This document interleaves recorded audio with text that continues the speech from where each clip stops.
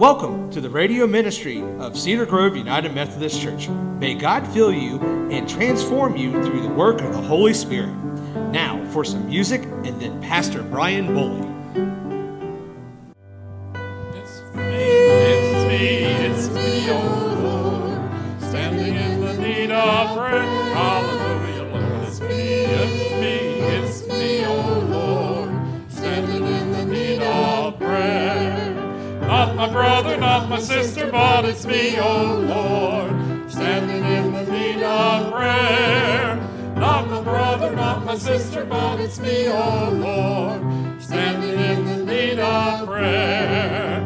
It's me, oh Lord, standing in the need of prayer. Hallelujah, Lord, it's me, oh Lord, standing in the need of prayer. Not the preacher, not the deacon, but it's me, oh Lord, standing in the need of prayer. Not the preacher, not the deacon, but it's me, oh Lord, standing in the need of prayer.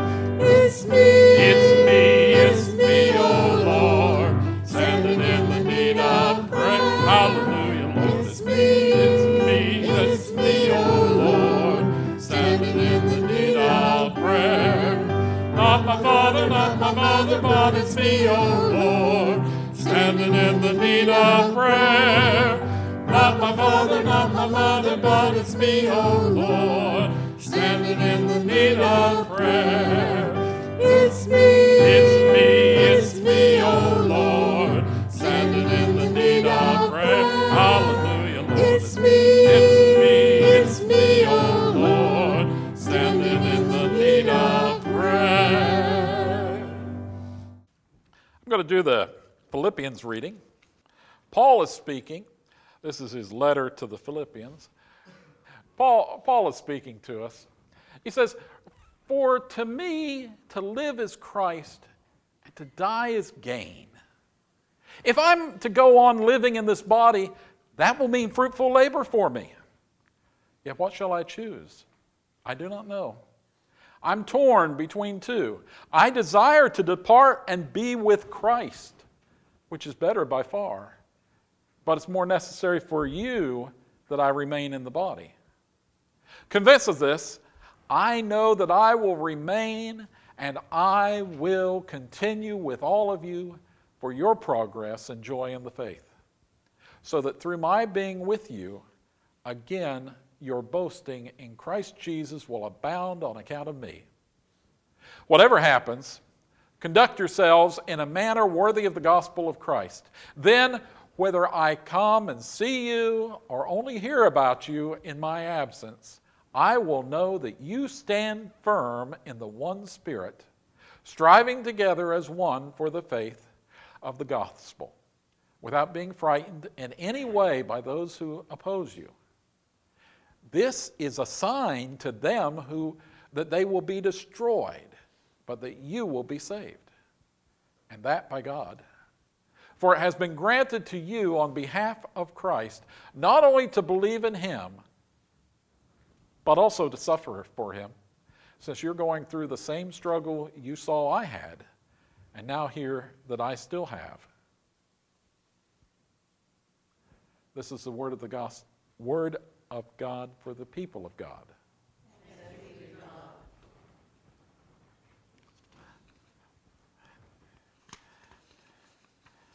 It's good to be back.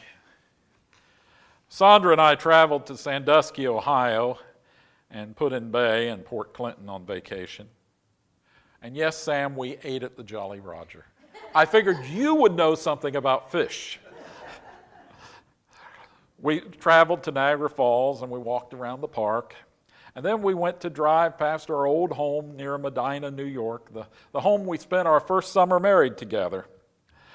And then we drove through New York and Pennsylvania on Route 219 and ended up in Elkins.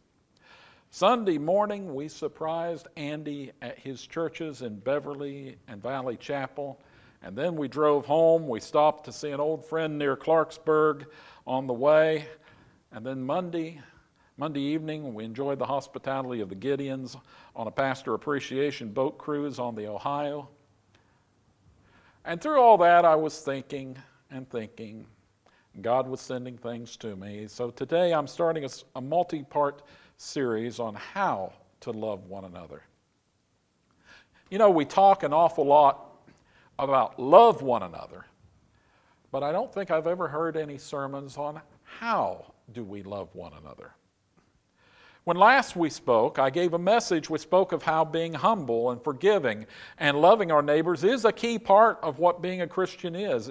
And that's much more important than living a perfect, sinless life, for God forgives us of all the things we do wrong.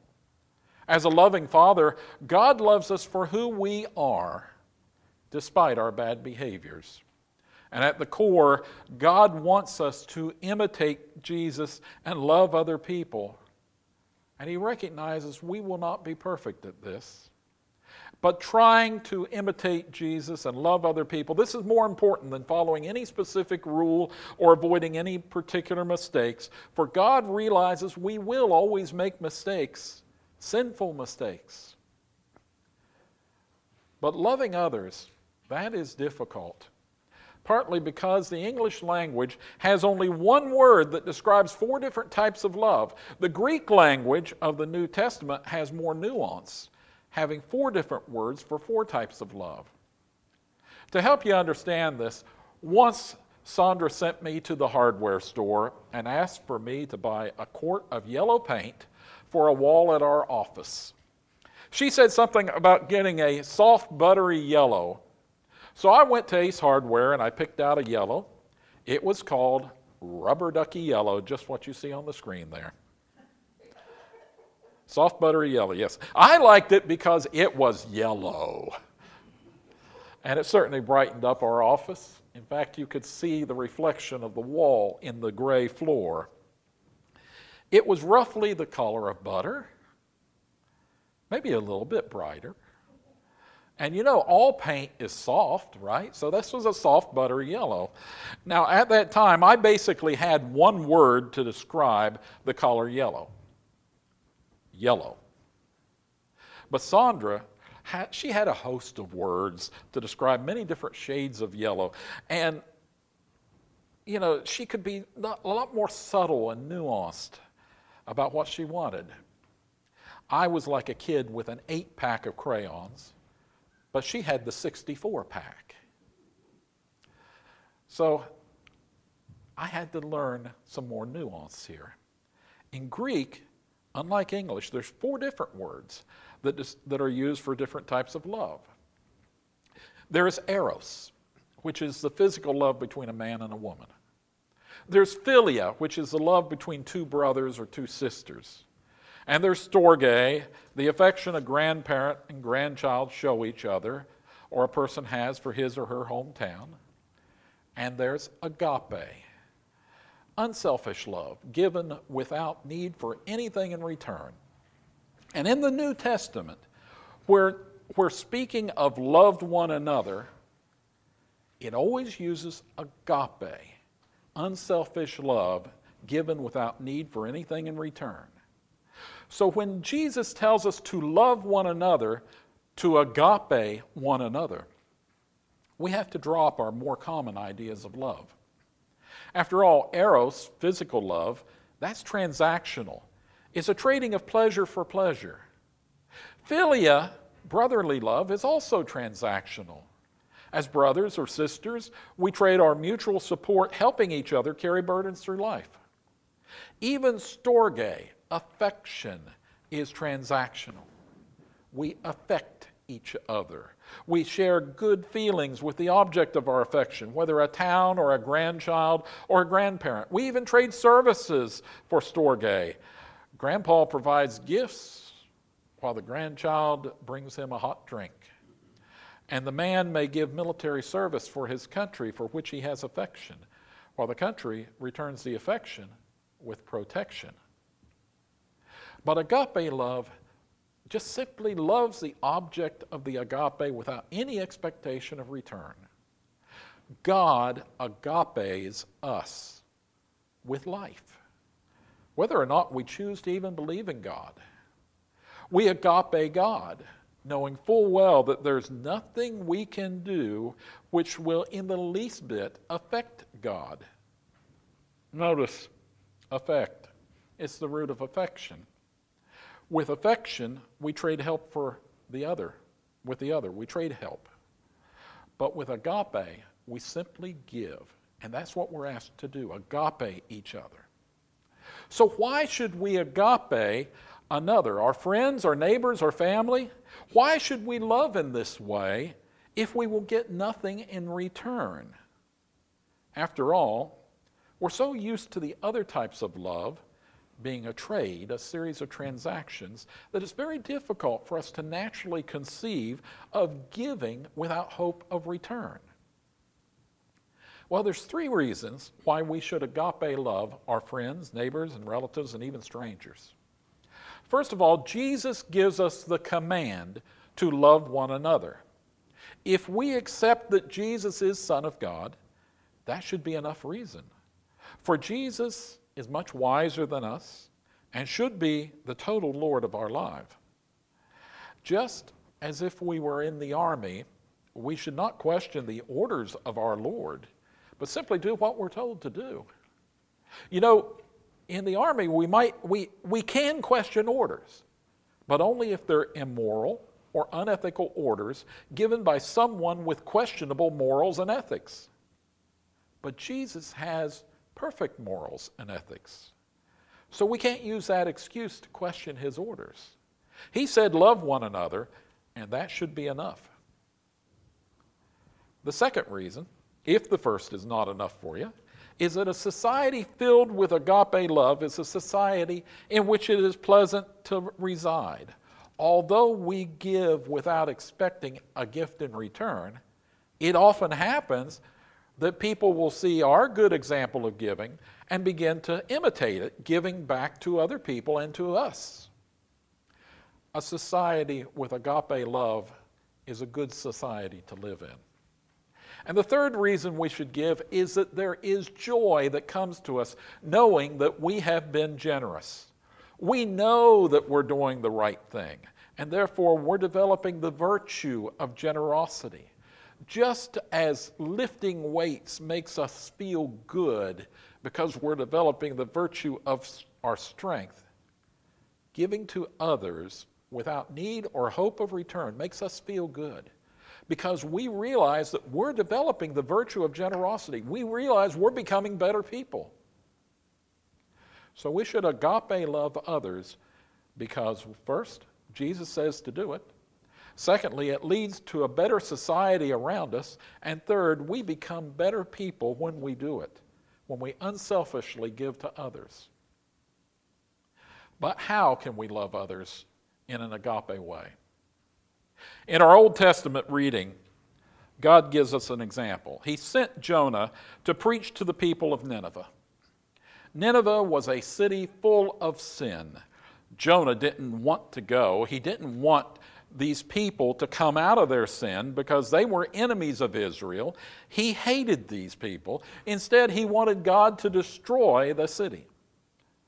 But after God persuaded Jonah to do what God asked by having Jonah tossed overboard during a storm and having Jonah swallowed by a whale, Jonah began to get the idea he probably ought to do what God asked. So Jonah went to Nineveh and he preached for 3 days 3 days solid as he walked through the city.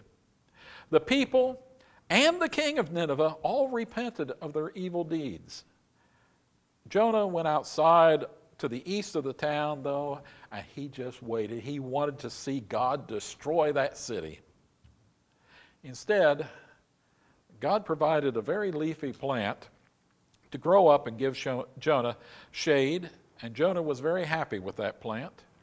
Then the next morning, God sent a worm to attack the plant, and it shriveled and died, destroying Jonah's shade. When Jonah grew upset about this, God pointed out 2 things to Jonah. First of all, the plant was a blessing provided by God. Jonah didn't have anything to do with it. And you know, so it is with many of our blessings. perhaps even most of our blessings, we don't have anything to do with it. It's just simply grace given to us by God. And when the plant died, its death was also ordained by God. And once again, Jonah didn't have anything to do with it. Don't we often take credit for good things that happen to us, our blessings, even when we really didn't have anything to do with it? And don't we often take credit even for the bad things that happen to us, the things that God sends to us as a test, even when we really didn't have anything to do with it? Second thing that God told Jonah, he pointed out that Jonah was so focused and concerned about this particular short-lived plant only because of Jonah's comfort or lack of comfort. And then God asked Jonah why God shouldn't be concerned about the 120,000 people of Nineveh who didn't know right from wrong and all their livestock. You think they should just be killed? They're people too. It's a difference of perspective that we need to adopt for ourselves. Yes, God is paying attention to the details of your life. But you know, God is also paying attention to the details of everyone else's lives. From the lives of saints and bishops and pastors to the lives of the newest of Christians, to the lives of those who have never heard of Jesus, and even to the lives of livestock and animals. God is concerned about the souls of everyone. To follow Jesus means for us to develop that same concern. And yet we are concerned about our air conditioning and our heating and our dishwasher. God's concerned about the souls of everyone. To follow Jesus means for us to develop the same concern about the people around us, the friends, the neighbors, the family, and even strangers. We are commanded to love one another, to love our neighbors, to pray for our enemies. I want you to think about Wood County. There's about 80,000 people in the county. And the survey seemed to show that of those people, only about 20,000 people attend church on an ordinary Sunday. And another 40,000, half the people in the county, claim to be Christians but don't attend church more than once or twice a year. Now, some of these cannot attend due to health reasons. We understand. But most of them, when you ask, will say, well, I believe in God. And that's their justification for claiming to be Christians. Where does Jesus Christ fit in their theology? Where is their regular reading and study of Scripture? Where is their support for each other? And then there's another 20,000 people who don't even claim to be Christian. Now, unlike in many cities, we don't really have much of another religion in this town. Oh, there is a small mosque in Marietta, and there's kind of a quasi-synagogue. The main synagogue's in Charleston. There's no Hindu temple. There's no Buddhist shrine. So there's roughly 20,000 people in Wood County who don't have any religion. From God's perspective, here are over 20,000 people who do not know God's Son, Jesus Christ, and maybe as many as 30 or 40,000 additional people just in Wood County. Think of the terrible pity that God has for all these people, God's lost children who do not know God's love. As one of God's children who does know and love God, what will each of us do? What will you do about it? But instead, like Jonah, we often think of our own comfort, our own uncomfortableness about talking to people we don't know. Jonah, he was blessed by the shade of the plant, and then he was angry when the plant died and the blessing went away. But what about the tens of thousands of our neighbors who don't even recognize a blessing from God when they receive it? What of the tens of thousands of souls of our neighbors who will spend eternity apart from God and the love of Christ? That's God's concern, not our comfort. Is it your concern? In today's gospel reading from Matthew 20, Jesus tells us another parable about the kingdom of heaven. A vineyard owner goes downtown to a place to hire some laborers. Now, most major cities have these places. In Atlanta, there are various corners around the city where men gather early in the morning to be hired for landscaping or construction, just looking for work for a day or two. Business owners would drive by with their pickup and shout out, "I need 5 strong men to spread mulch today," or "I need 2 carpenters and 2 helpers and a plumber to build a house today." And there'd be a quick negotiation for wages, and the men would pile into the back of the truck, go to the job site, be brought back at the end of the day and paid off. And the next day, the scene would repeat itself.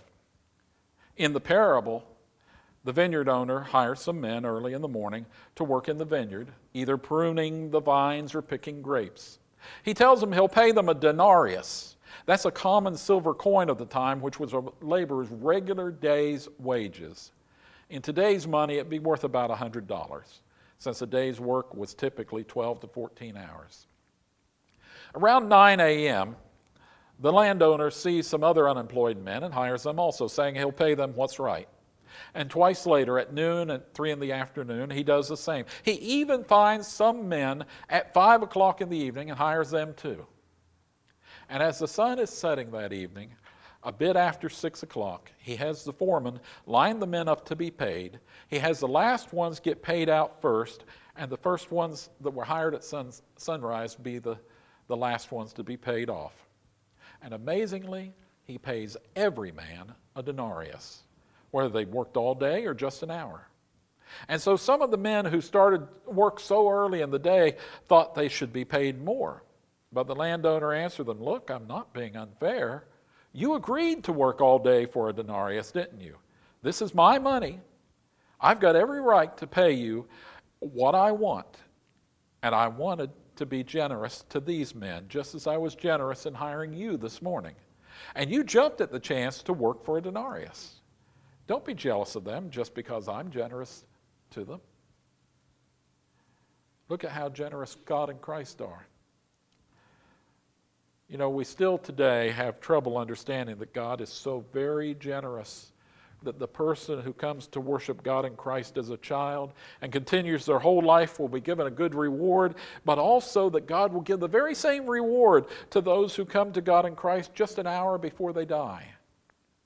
God's generosity does not hurt us, but instead gives us an example of how we should behave in our lives, how generous we should be. Now, you know, we've all seen people who act as though there's only a limited number of openings in heaven. St. Peter, he's standing at the pearly gates, they think, and says, "Sorry, we've only got room for 1 billion people, and you're the 1 billionth person. Sorry, go home." We've also known people who somehow think that heaven is a lifeboat with just 21 people allowed on board. Sorry, you're the 22nd person. You got to swim on your own for eternity as we snuggle down in our seat in the lifeboat. But you know, we know that there's an unlimited number of seats in the lifeboat, and heaven can hold every person who's ever lived or will ever live, and God offers everyone the same reward for following him. We just don't think for some reason that it's fair that people who come after us should get the same as what we've got.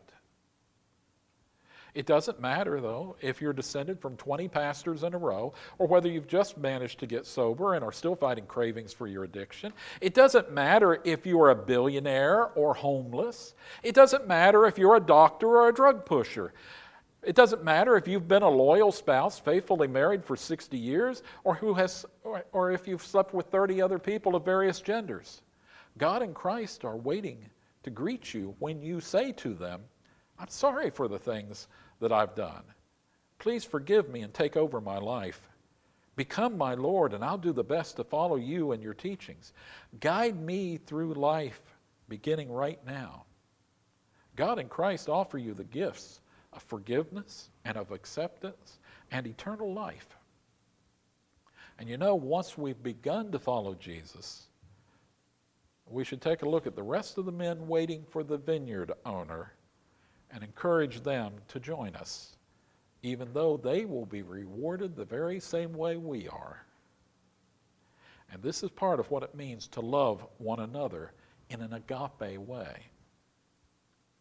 A good way to look at this is through the 5 key vows we make when we join the church. We promise to give of our prayers and our presence and our gifts and our service and our witness.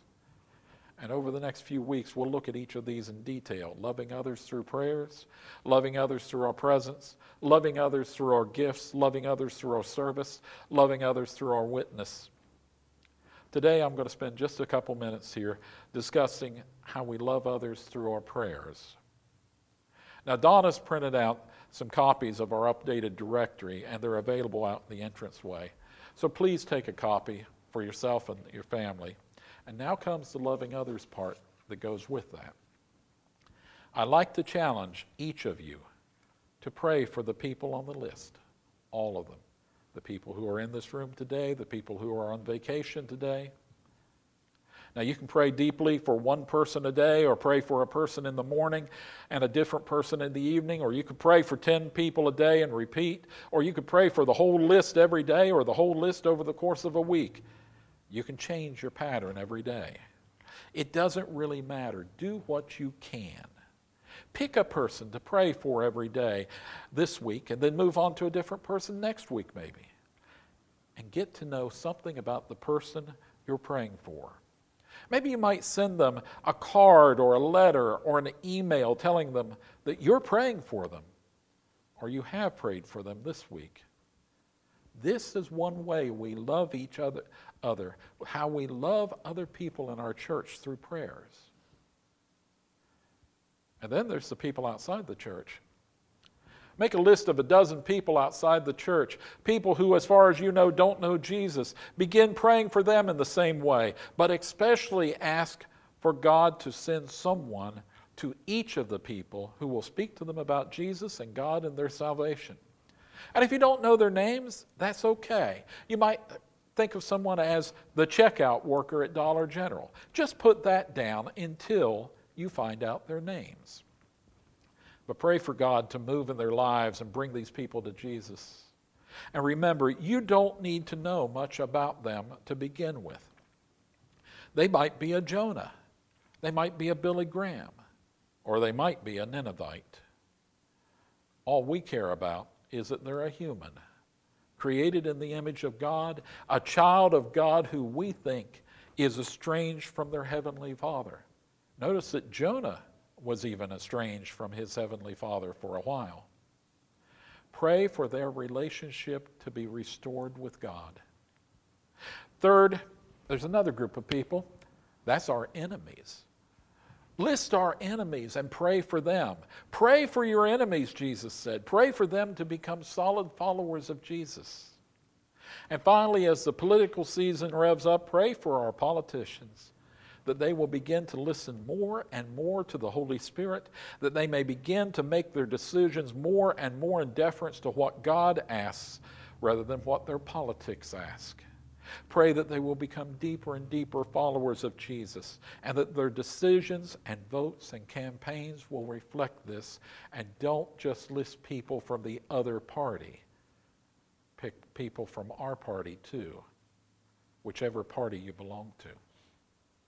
And over the next few weeks, we'll be talking more and more about exactly how to love one another as Jesus commands all Christians.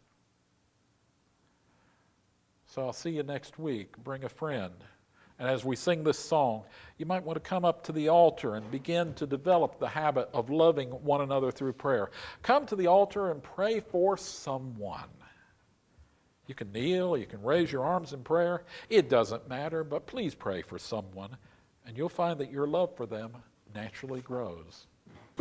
Cedar Grove United Methodist Church and Pastor Brian Bowley would like to thank you for listening to last week's pre-recorded sermon. Join us live this Sunday morning at 10:30 a.m. and on Facebook. We are located on Route 47, a mile and a half east off I-77, just across from WVU Parkersburg campus. Donations may be mailed to Cedar Grove UMC, 168 Old Turnpike Road, Parkersburg, West Virginia, 26104. Or you can text the word GIVE to 1304-244-1903 or visit our website, cedargroveunitedmethodist.org, and click on the Give tab. This will bring up a form where you can determine how much you would like to give. Thank you, and God bless you in your life.